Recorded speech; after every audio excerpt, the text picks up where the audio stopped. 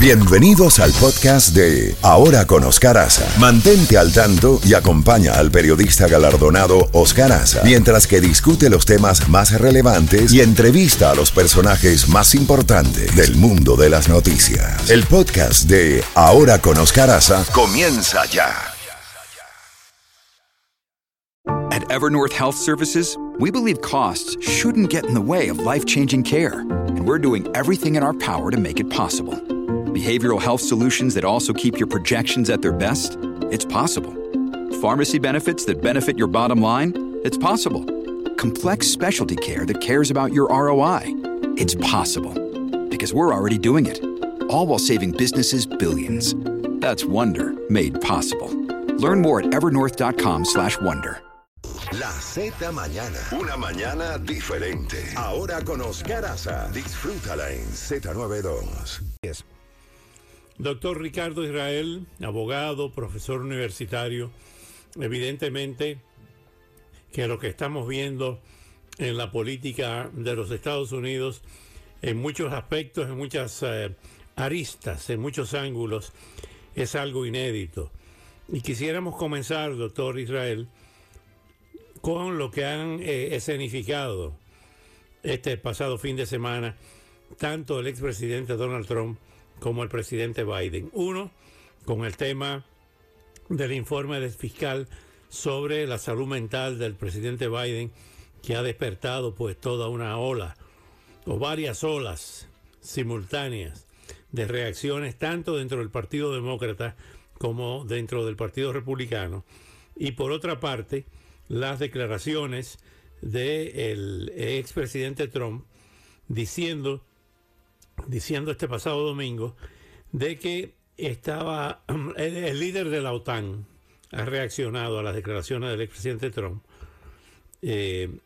diciendo que estaba poniendo en peligro a los aliados después de que Trump dijera que animaría a Rusia a atacar a los miembros de la OTAN que no cumplieran con los objetivos del gasto militar.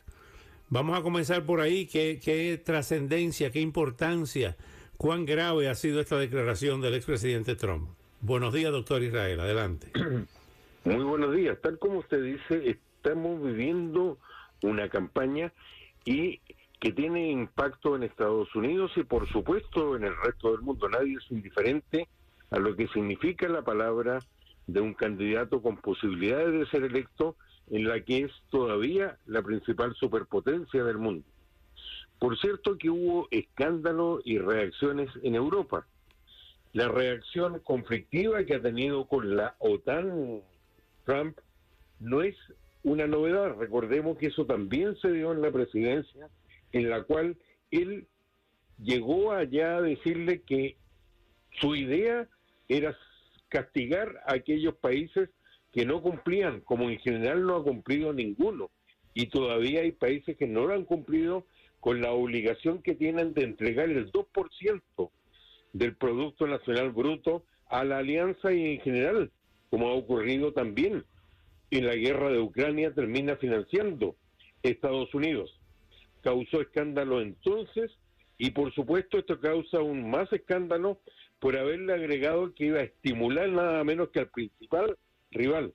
La OTAN no es de ahora, sino que nació para confrontar a la Unión Soviética de aquel entonces, y Trump probablemente es de aquellos que piensan que debió haber desaparecido junto con la caída de la Unión Soviética y la política oficial desde Gorbachov, por lo menos, y por supuesto bajo Putin en cuanto a Rusia.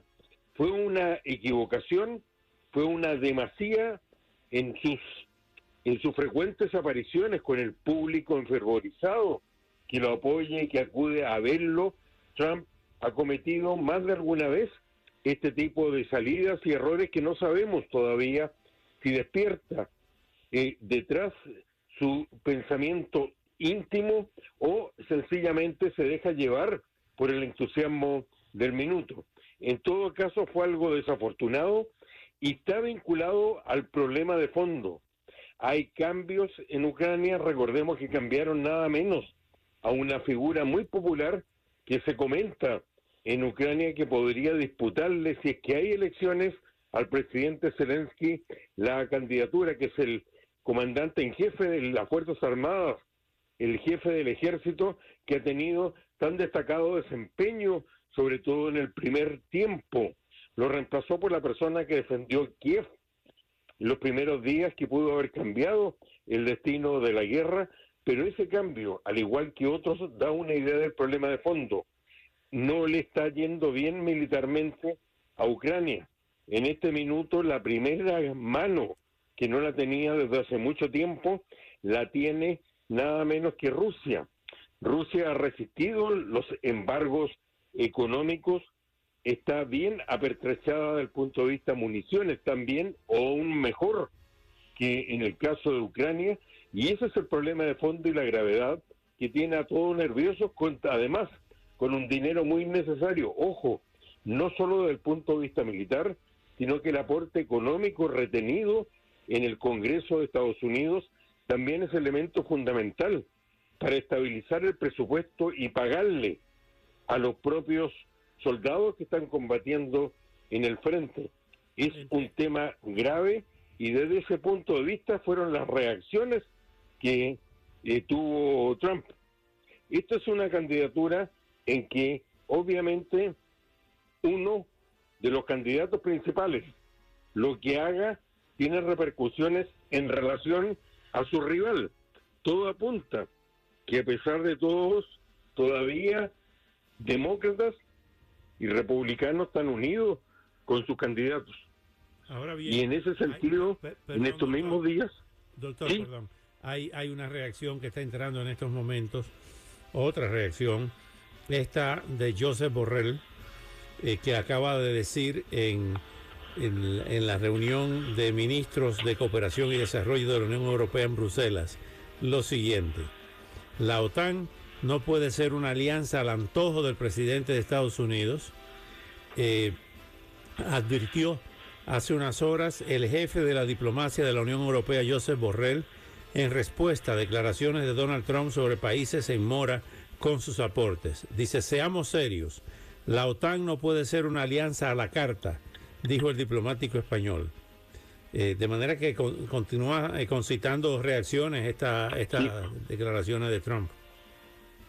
El problema de Borrell es el siguiente: las funciones que él cumple es equivalente a una especie de ministro de Relaciones Exteriores de la Unión Europea, y el problema es la irrelevancia en que ha caído desde hace bastante tiempo la Unión Europea, tanto desde el punto de vista económico como desde el punto de vista militar. Probablemente esta declaración de Trump va a dar titulares periodísticos, pero no altera la realidad de fondo, que el gran sostén económico y militar de la OTAN es precisamente Estados Unidos.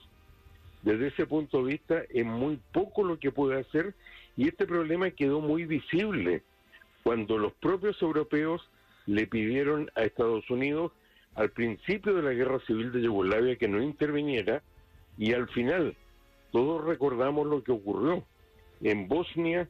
Las tropas que tenía la Unión Europea, encabezada por un general holandés, no fueron capaces de defender a los musulmanes de Bosnia de una matanza que allí ocurrió, y en definitiva fue Estados Unidos, en nombre de la OTAN, con el bombardeo a Belgrado en la época de Clinton, lo que desniveló totalmente la guerra civil de Yugoslavia. No tiene una unidad ni una fuerza militar.